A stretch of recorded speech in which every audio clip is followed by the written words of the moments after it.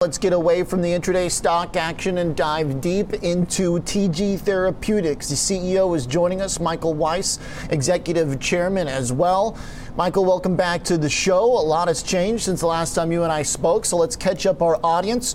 Your shares are up 280% over the past year with a big bump after releasing some data that was well received on your drugs that are looking to fight cancer. So walk us through the latest. Yeah, so first, thanks for having me. Great to see you again. Thank you. The latest is we did present positive data from both our cancer studies. So we have what we call our Unity NHL trial and our Unity CLL trial. Both were reported, final data were reported in December at the ASH meeting. And then just a few days after that, we presented the top line data from our multiple sclerosis phase 3 trials, which were also very successful in terms of outcomes. So we had some really, 3 pivotal data sets, actually 4 if you count 2 in MS, but they come together for one application. So things have been going quite well for us. It was a really big end of the year for us. Umbralisib is the drug that you and I talked about some years ago and a couple years ago, and the oncology space is hungry right now for anything that can extend the life of cancer patients. And correct me if I'm wrong, but that's what this drug does. Yeah, so in the Unity NHL trial, that was just based on response rate. So hard to make too many claims about improving survival in those patients, although it's highly correlated, and that's why we'd be available for accelerated approval.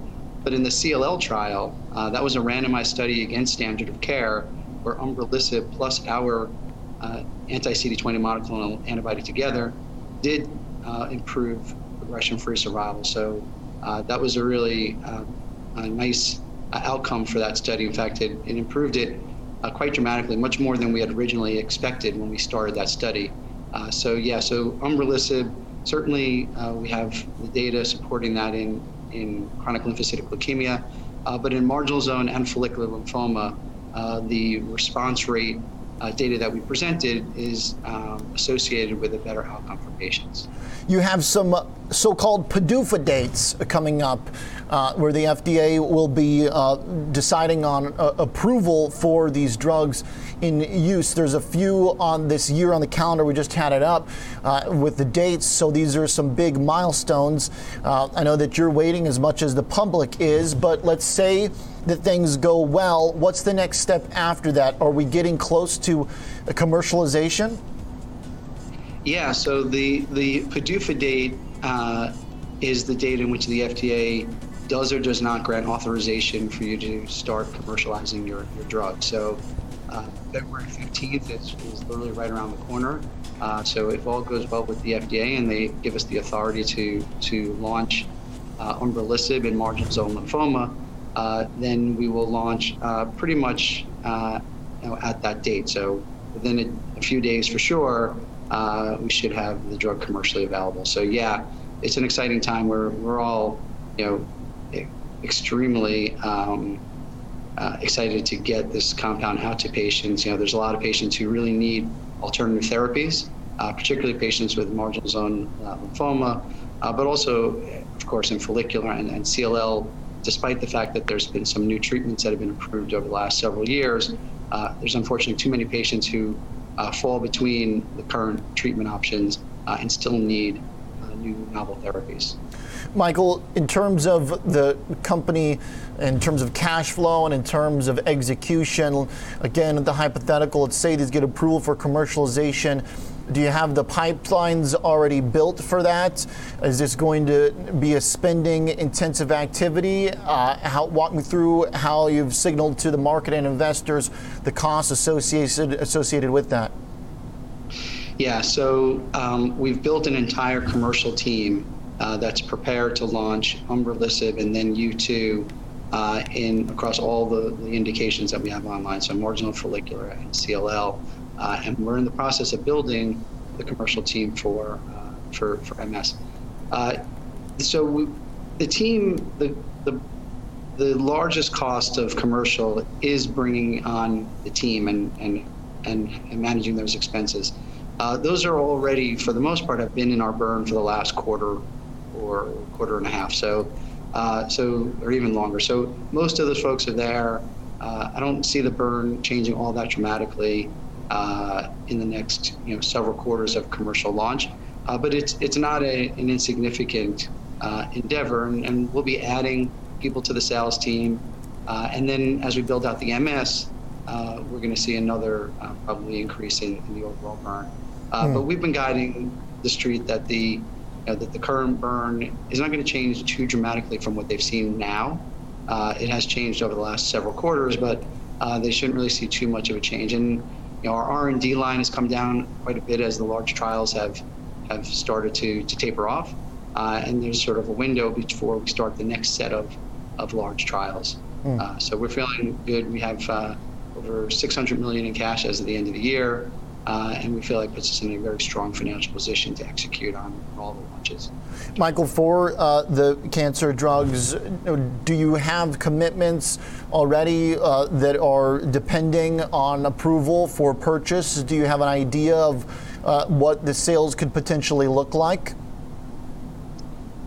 So the answer is I don't think so. So no, I don't know that we have contracts in place for sales as of the moment. Okay. I imagine it is very typical that once you are approved, that the payers will start to, and the distributors will start to purchase a drug and put it into inventory and into the channel. So from that standpoint, I mean, we have contracts and relationships with people who are going to be buying and distributing these compounds, but I don't know that we have a standing purchase order that's ready to go. I think that'll all depend on once the label is available. Okay, let's talk MS, multiple sclerosis, and the market there. I remember you told me that you view this as potentially actually one of the most understated and potentially biggest growth markets for you. What's the latest here? And I know there's a lot of competitors that are racing to try and address this as well, a fairly mysterious disease and one that doesn't have a lot of obvious treatments right now, or at least not a huge optionality for treatments. What do you hope to accomplish here this year? Yeah, so there's about 1 million Americans living with MS, so it's quite a large indication that we described earlier in our previous conversation.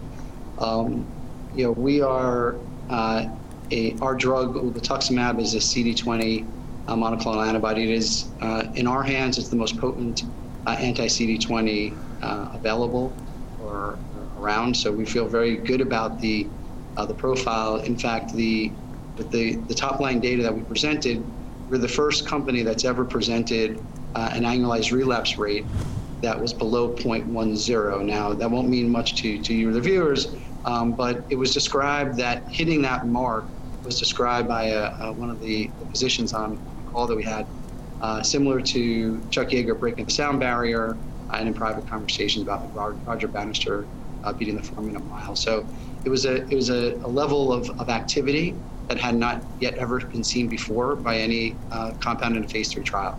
So we're very excited about the profile that's emerging for this compound. And we still need to get all the data out. All we do is present the top line. We don't yet have the secondaries and the safety available. So assuming everything lines up, we feel very good about the profile. The CD20 portion of the MS market, so the MS market in total is expected to grow to about 25 billion, maybe even more, over the next several years.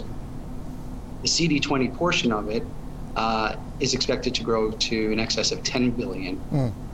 There's only there's 2 current participants. We would be the third, and it would be a three competitor market for quite some time. There's nothing on the horizon that will fit into the CD20 category.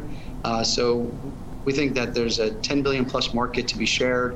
We're going to come to the market ideally with the best activity, with its comparable safety profile. We're hoping that it's going to be the most convenient with that 60-minute infusion once every 6 months. And we're going to also, we've talked about this previously too, Oliver, that the price we think is something that we can do something potentially very special and strategic with. Interesting. In terms of availability? Yeah, so that's part of the key to pricing, right? So we want to make sure that price it in a way that optimizes access for patients with MS. Okay. And there's a thesis that using these powerful agents like CD20s as early as possible in the disease process can potentially arrest the disease. So that's a thesis that's going around, and so we want to make sure that if patients want to get this early and take a shot at that kind of an outcome, that we want to be able to price it in a way that hopefully breaks down barriers for that. Okay, great stuff, Mike. Looking forward to continuing this conversation. Thanks for the update. Thank you. Appreciate it. Michael Weiss, Executive Chairman and CEO at TG Therapeutics. Exciting stuff. We'll keep our eyes on those PDUFA dates, FDA approval.